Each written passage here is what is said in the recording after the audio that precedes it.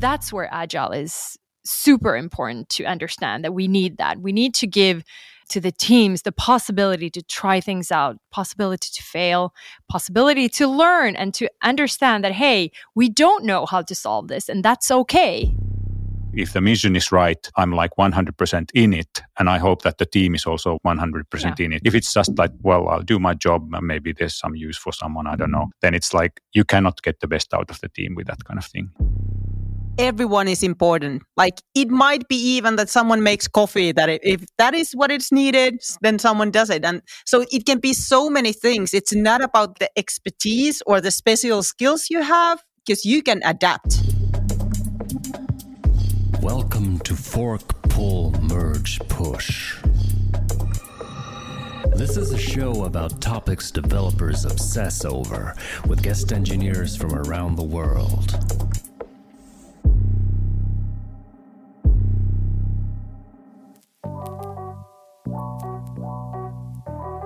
So with me today, I have Panu and Gabi. During this season, we've been talking about the future of work. If I say the words future work, what does it mean to you? Like, what is the first thing that comes to mind? I see many different things here. Firstly, I probably see this kind of trend that has been going on for a while that, put the customer in focus. That's great. But I feel like kind of more modern times, we've realized that actually we have a holy trinity, like a triangle with the customer, we have the employee, and we have our business. And if we lose any of these, we're in trouble. We've got nothing left. And I feel like companies have started to realize that, yes, we need to value our employees, and we need, of course, business has always been there, but employees and customers are basically just as valuable. Because of COVID, I see something else also happening. I see companies going in two different directions with remote and on-site.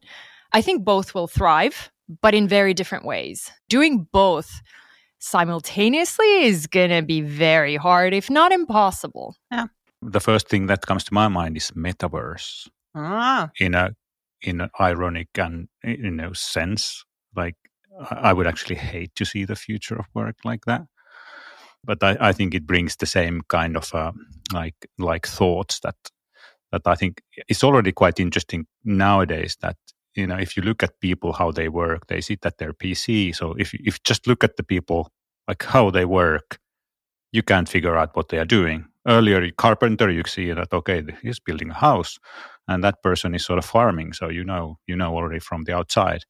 But now even like sitting on the computer, you just don't know. Imagine then if you're in the metaverse, so everybody's sitting at their computer with some kind of a glasses on and gloves and whatnot, and like it's getting even worse. So I really hope that we could still be interacting with each other like face to face, like we are actually doing here. Definitely, but I still see that there is a place for both because they have different strengths and different issues. So for those people who value often things outside of work, will perhaps prefer the remote setting.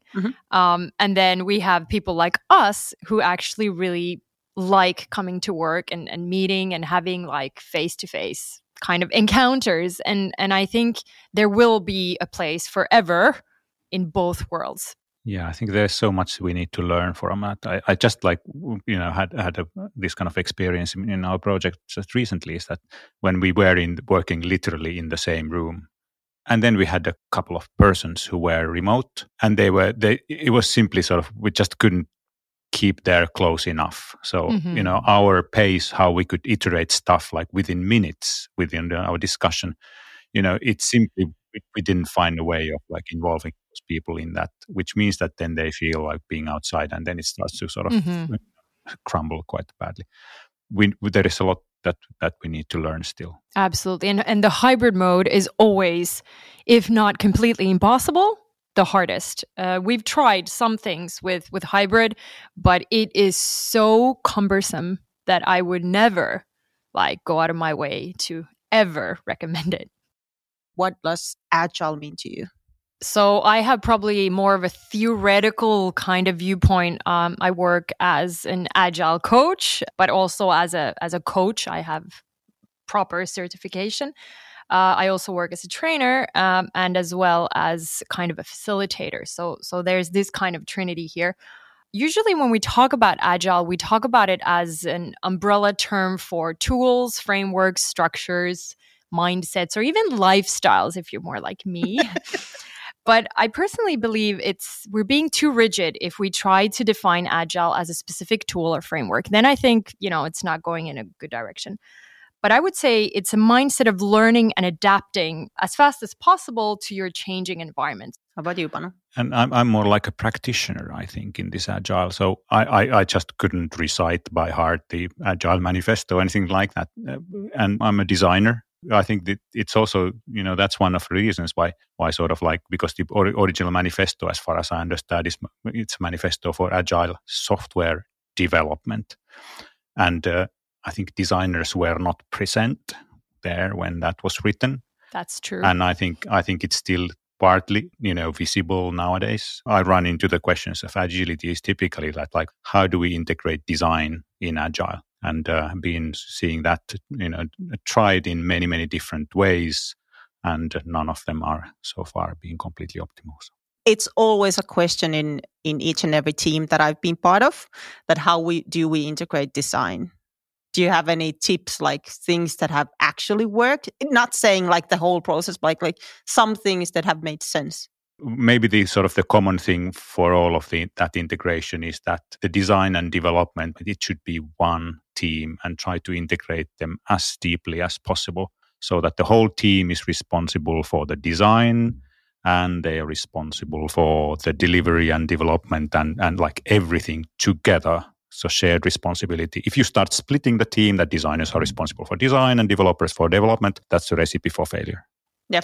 I'd kind of like to, from a maybe theoretical point of view, go back to the fact of what Agile is. So if we're thinking it's a mindset of learning fast and adapting, all of the structures, methods, and everything that we have is actually based on mutual respect and collaboration.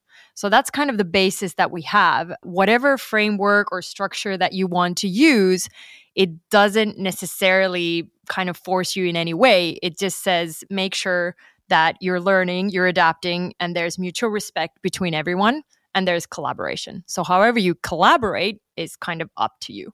You mentioned frameworks, you mentioned tools. Why is it that when we set up teams, we look into Scrum, we look into Kanban, we look into those things to kind of guide us? What is the reason? I'd like to go back to psychiatry here. So if we were to think of how do we define well-being, we define it by a perfect balance between rigidity and chaos. And that's where humans thrive. That's where teams thrive. That's where organizations thrive. And I think that's kind of what we're trying to do. So if we are, depending on the organization and team here, if we're too much on the rigidity side of things, then we might want to have something like Sociocracy 3.0 or team topologies, when you can kind of cherry pick the things you want. It brings you from rigidity towards chaos. So more in that balance. If we're on the opposite spectrum and we have more chaos, then we want Scrum, something with structure. We need structure. And I think that's where it all kind of comes from. We need something.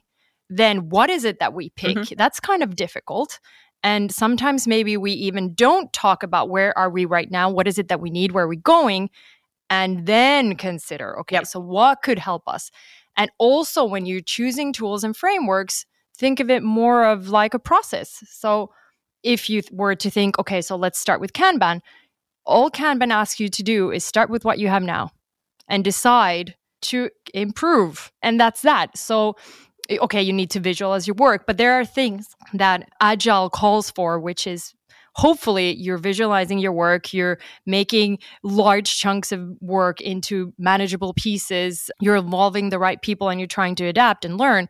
And that's all you need. Kind of then, however you want to structure that is up to you. It's still Agile. Yep. To me, it somehow so seems that, the more mature and experienced team you're working with, the less they will need these kind of like rituals. Or they sort of like, they of course have the rituals, but they decide that what is sort of, makes sense with that particular team, that particular problem, and so forth. But of course, that requires that you really know what you're doing and you're sort of really used to this kind of like agile way of working and you have like internalized the principles. If you're just beginning to do it, it's really, really difficult to say that, you have these principles, let's go. So you have to have some guidelines first that, okay, maybe you should have this kind of like, maybe you have to like Scrum and then you have like these rituals and documentation, whatever, so that you get started. Of course, on the other hand, if you do only that, then you will probably not change the actual way of working. You just like retrofit your existing way of working to those tools and rituals and whatever. So it takes time for the team to mature. Well, I think when you're doing something new, there are not really any shortcuts. And if you want to improve and learn, you have to start somewhere. And unless you have perfect information. If you have perfect information, then, waterfall is, your way to go. You plan ahead, you execute, and you give everything to the customer. Sure. Then, yeah. But I mean, we rarely have. And I liked it, Panu, what you said is that, people that are very experienced don't necessarily need so much rigidity. And I would agree. Considering the Japanese martial arts metaphor of shuhari, you start with unconscious incompetence. You don't even know what you don't know. And that's the shu. So we read the Scrum Guide, for instance. We don't know why we're having a 15-minute daily. We just do it. Yeah. But then we start to kind of see the effects and we can learn. And eventually we get to the conscious competence, the ha, where we understand why we're having that daily. We understand why, and we can start to add things or leave something out, kind of deviate from that Scrum Guide. And eventually, if we're lucky enough, we can get to unconscious competence. And I think that's fun, what you're talking about, the where you're kind of living those agile values and you can create things yourself and you can make it really specific to your needs, but it's still agile because you are it's kind of the forces within you type of thing that you don't have to worry about the boundaries because they're innate. It almost sounds like the purest form of agile in a way that you've learned things and then you realize that it's about learning. Exactly. Is that actually the future of agile, if you would have to say? Is that it, like just going back to the learning? Well, yes and no. Yes, in the sense that I believe that is kind of like I just explained, you kind of have to go that route. Yep. But then I also think that it's not enough to come with, an agile framework to the table and be like, hey, I'm going to save everything. I don't believe that. Mm-hmm. I think we need a more holistic view. However, agile can be that framework to get there. So I think it's that mindset. But you need to set the direction, the destination where we're going. If you don't have that, agile won't save you. But if you have that, agile can help you get there. So you might figure out we need to systematically understand our company better. We need to know how we make decisions, improve how we make them. We need to maybe understand psychologically how our teams work, how they don't work. So it can be anything. I think that as a consultant, I need to understand technically, organizationally, socially, psychologically, I mean, you name it, in order to holistically help them. Then having that agile framework in my back pocket is always a good thing. It's that way to get there. Yeah, I'm also thinking here at the same time a bit of like from the organization's perspective who wants to set up like things like agile that, typically they don't start from the zero. That there will be teams that are more mature, already have tried it out, and then some teams are maybe just starting. So, of course, it's very rare that you start from zero and then you take, Scrum and then you start sort of following the guide. But there will be people there who have done it before. So, and of course, clever organizations do that they sort of mix the teams so that there will be more experienced ones and then there may be less experienced ones so that they can, get much quicker into that mode. Then the other alternative that some organizations unfortunately have, tried to do is that they take this huge framework like SAFe. What is SAFe? Mm-hmm. And they say like, okay, we'll use this. And then they start reading the guidelines. And that typically leads also to, well, let's say it takes quite a few years before they realize that that they shouldn't be actually following like literally, but how to apply them in their organization.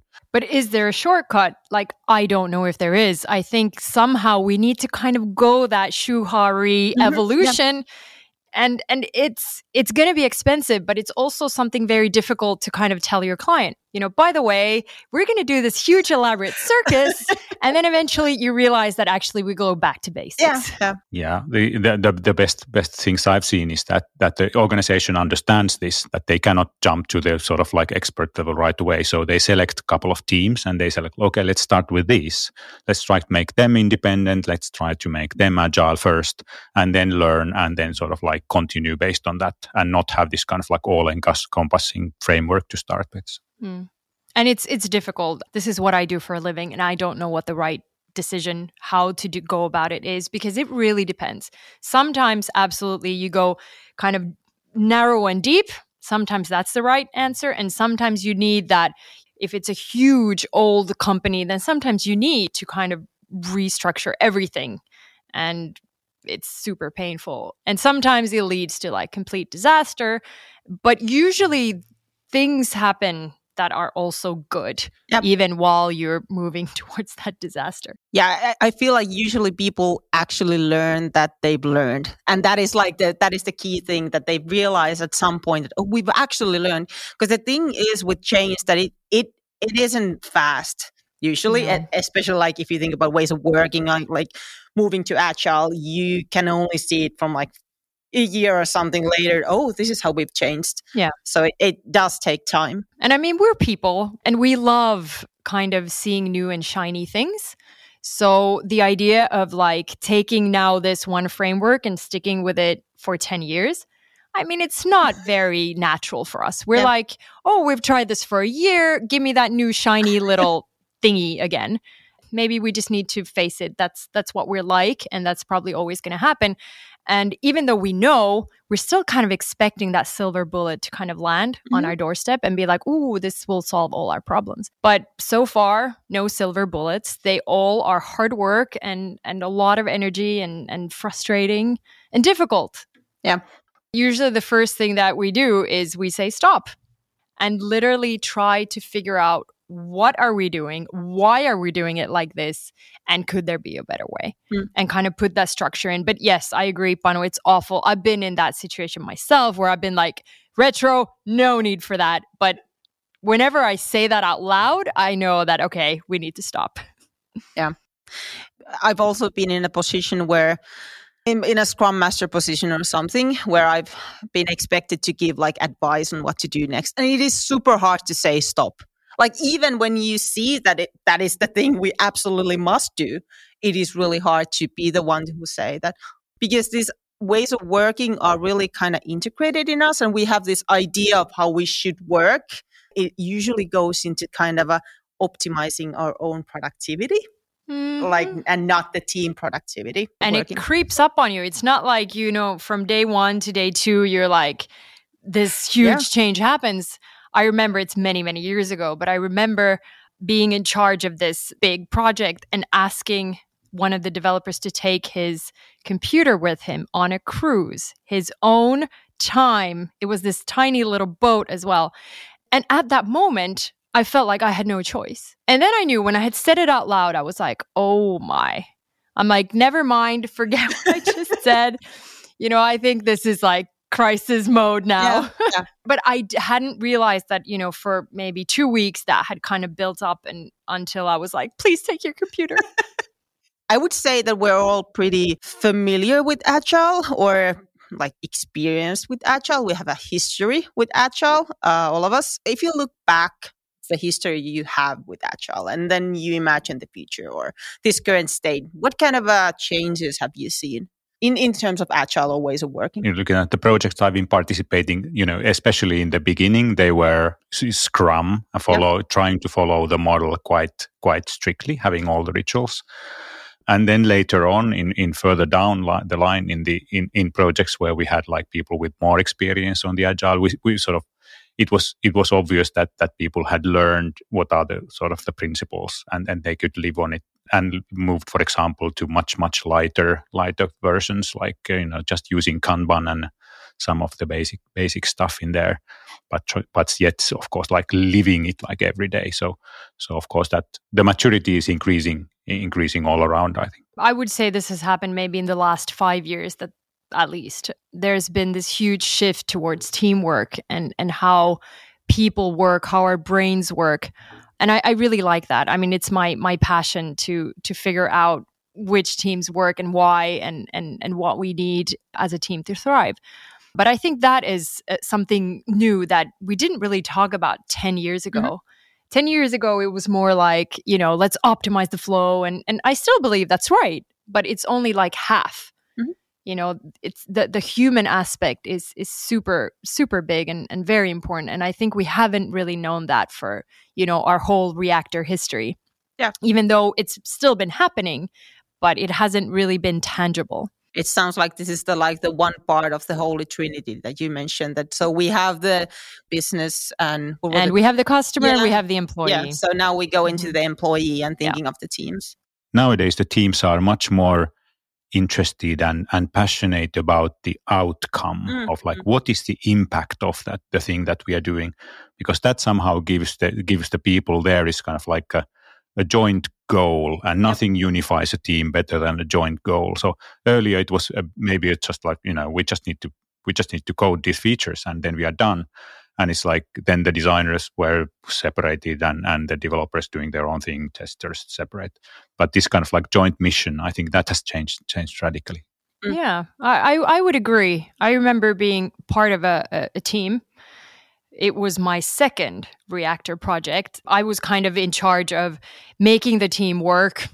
Well, obviously as a coach.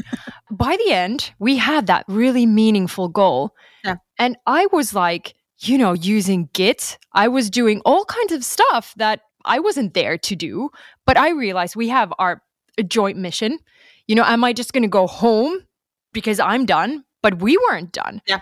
So I'm like, okay, let's put the cables in where they need to go and, let's do all this stuff that, where I could possibly help, even though I was no expert. And that's the thing. I remember like my first reactor project, there was a discussion within the team about like everyone is important. Like it might be even that someone makes coffee, that if that is what it's needed, then someone does it. And so it can be so many things. It's not about the expertise or the special skills you have, because you can adapt. And there you kind of very nicely touched on the fact that everything is based on that mutual respect and collaboration. So regardless of what you're doing, what your role is, you're a very valuable part of that team. How do you get to that? Like, how do you build a team?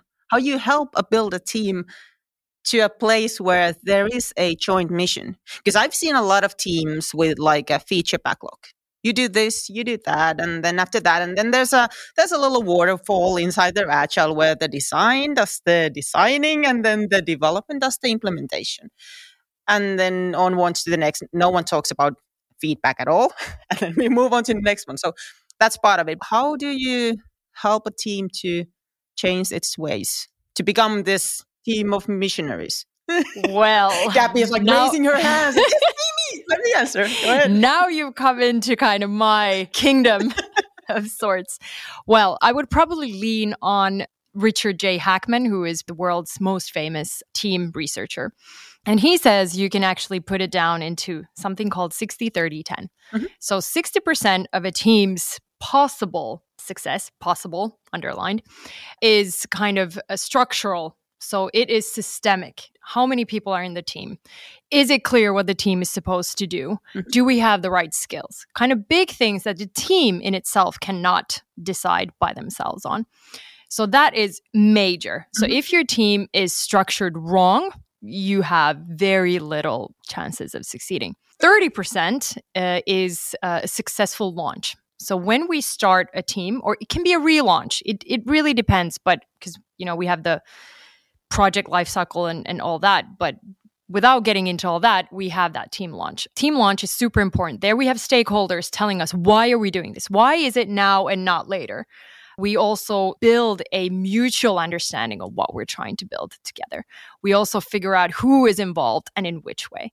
attached to that is a core team kickoff where not, we don't have all the stakeholders, but we figure out, okay, so how is Panu going to be contributing? What can I contribute? Where do I need help? And so forth.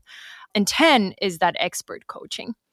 So if you leave everything else out and take only that expert coaching, so, yes, I'm a very good coach, but I only have 10% of a possibility to actually allow or help that team to succeed. So we need to figure out the big things first, then a proper launch where we figure out, and also sometimes we figure out things that we don't know. Yep. And then we're like, okay, we need to go back to the drawing board and get answers to that. And then we can kind of relaunch, and then expert coaching last.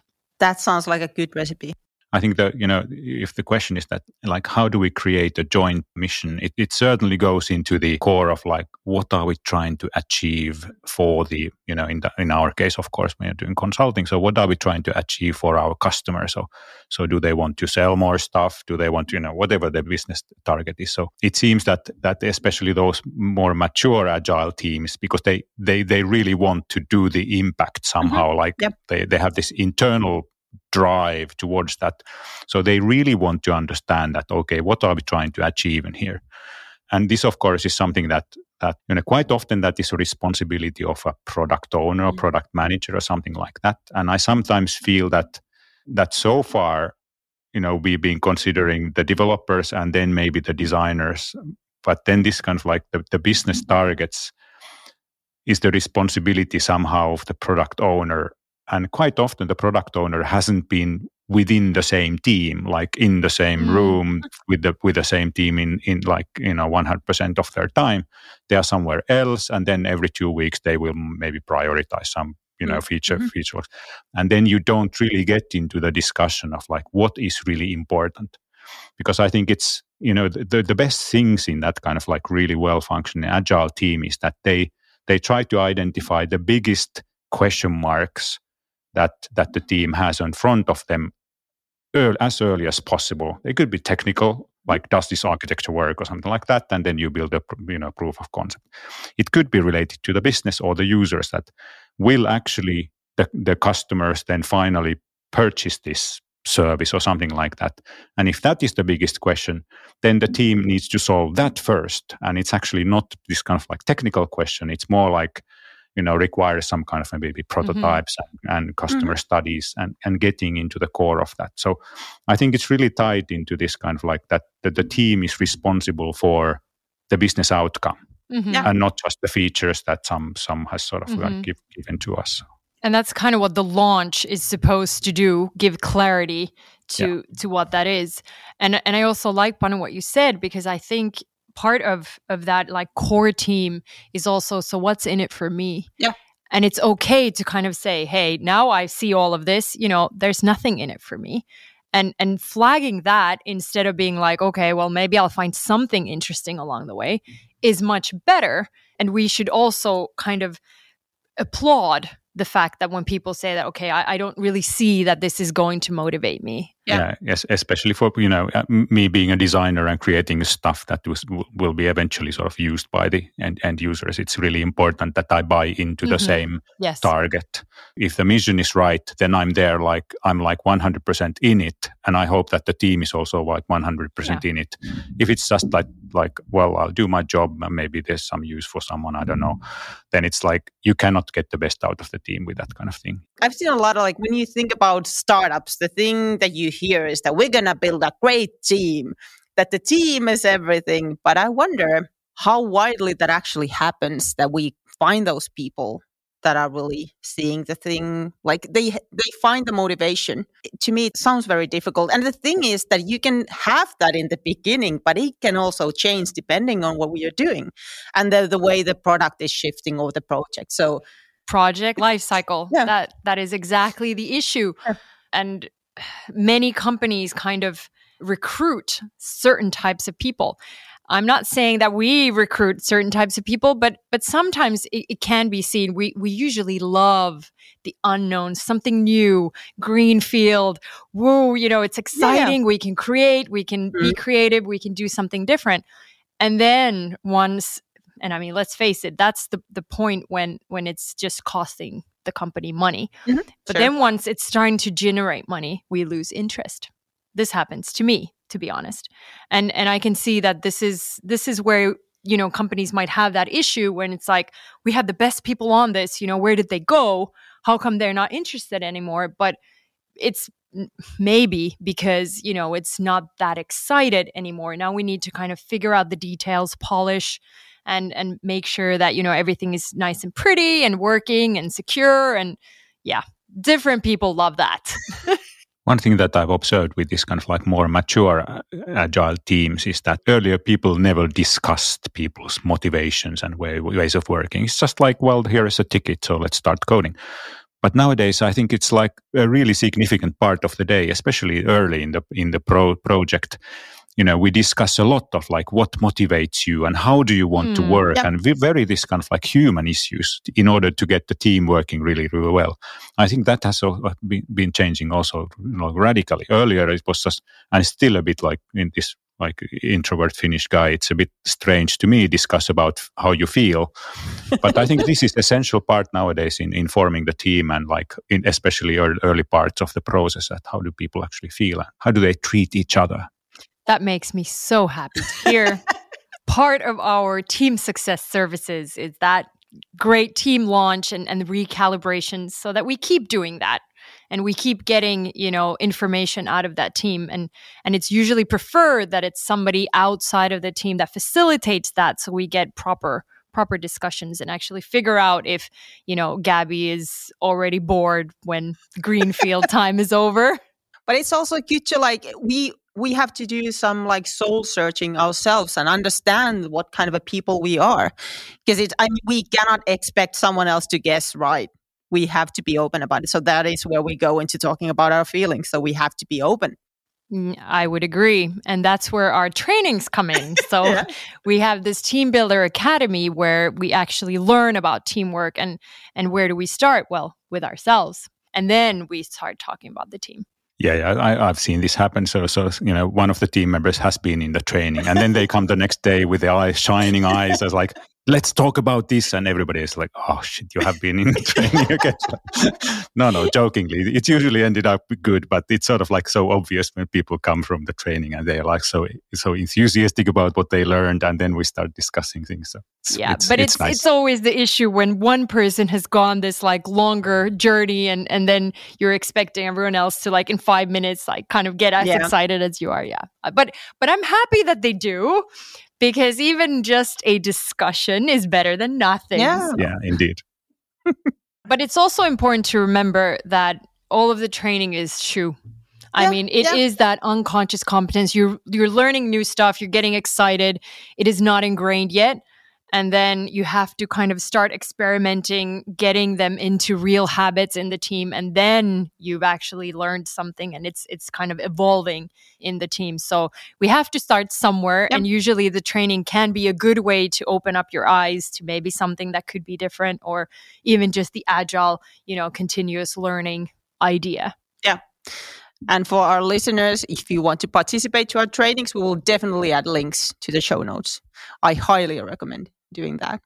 I mean, we've talked about how agile has changed, and we see that it has. Maybe thinking at least like what I've noticed is that in the kind of early days, it was a lot about like making the one team work in an agile way and not the organization. So now if we're going more into the future, we've talked about how it really needs to widen the scope, and it already has. But what kind of tips do we have for the organization? So we've talked about we need to have a great team, but how do we get the organizations to, I don't know, make a change? Is there some trick to having like a vertical change within the organization? The pain needs to be grave enough. I mean, if you don't have that, if everything is going well, why change? There's no point. So the pain really needs to be like visible, and there needs to be kind of this, well, I don't know if I should use the term burning platform, but still it will definitely help. If we don't have that, then what's in it for me? Because everyone in that company is going to ask, what's in it for me? But then if they've decided that, yes, we want to do it, usually what we do is we get the leadership team into this kind of, an academy to kind of solve and figure out what they want to do, what is important, how do they work together, all that kind of stuff. And then we often have these types of like change agents that we put into another academy or something very similar to what the leaders are doing, and mix them up as much as possible. I think it is very important often to have that middle management like on your side to figure out what's in it for them and actually listen to them and have them incorporate things into that change. Because they usually either make or break that change. And once you kind of start to figure out, get everyone on all levels into this change, then something might change. And we have to, like you said also in the beginning, that, change is slow. And that we should also kind of accept that it's going to be slow. But what would be the most important thing that we could do right this moment and actually prioritize and not try to do everything at the same time? Yeah. It seems like we need to find those things that are like small steps that can make at least some kind of a difference. And then again, this sounds very much like an agile way of approaching things. Start with small, iterate, and try something else. Looking at this from a slightly different angle is like, how can we as a team, help this organization better? And I think one of the bottlenecks that you notice in that kind of agile team very quickly is the channel of communication that is sometimes really, really narrow, that it's a PO giving you like, a couple of lines of text in a Jira ticket or something like that, and that is simply doesn't work if you really want to get the impact done. Yeah. So you need to somehow get into the root of the questions and talk to the right people, and have that kind of a communication outside from the team, like in the upwards in the organization or sideways or wherever, like as broad as possible. So invite people there in your team room and to talk with you for an hour about different kind of issues. And if you start to do that, like you show your work, what you're doing, and we are thinking of this, and this is a designs that we are thinking of, like, what do you think of this? And can you help us, and you can actually quite quickly get into this kind of like more like informal routes of communication and show that the work is so much effective that when it's not it's not throttled through some one person. And that's something that the team actually that has worked really, really nicely, so that we can involve much broader base of the customers and the management there in the organization. I completely agree. And sometimes having like nice cinnamon buns or, better coffee or something might actually, work really well to get the people to actually come to that. Yeah, team. You never underestimate the good coffee machine and the snacks. Yeah. And it's a great way. You share treats and then, people start talking. I've mentioned, I think in few episodes already, about the possibility of like using agile kind of increasing uncertainty in a way. And I wanted to ask how you feel about that. Meaning, like, say that we're working with the feature backlogs. There's an idea like this fake, I'm again making, maybe not quotes here, but like a fake certainty here that if we plan our backlog with these features, we're going to estimate that they're going to take this long, and then we're going to be out in production in May. And we have this kind of a certainty it's going to happen. But then if we go into this more of an agile mindset where the purpose is learning, so we don't really actually know what we'll be doing in May, it increases uncertainty in a way because you can't really plan. Do you agree that this is like what happens and it's something that we might be hard to live with somehow?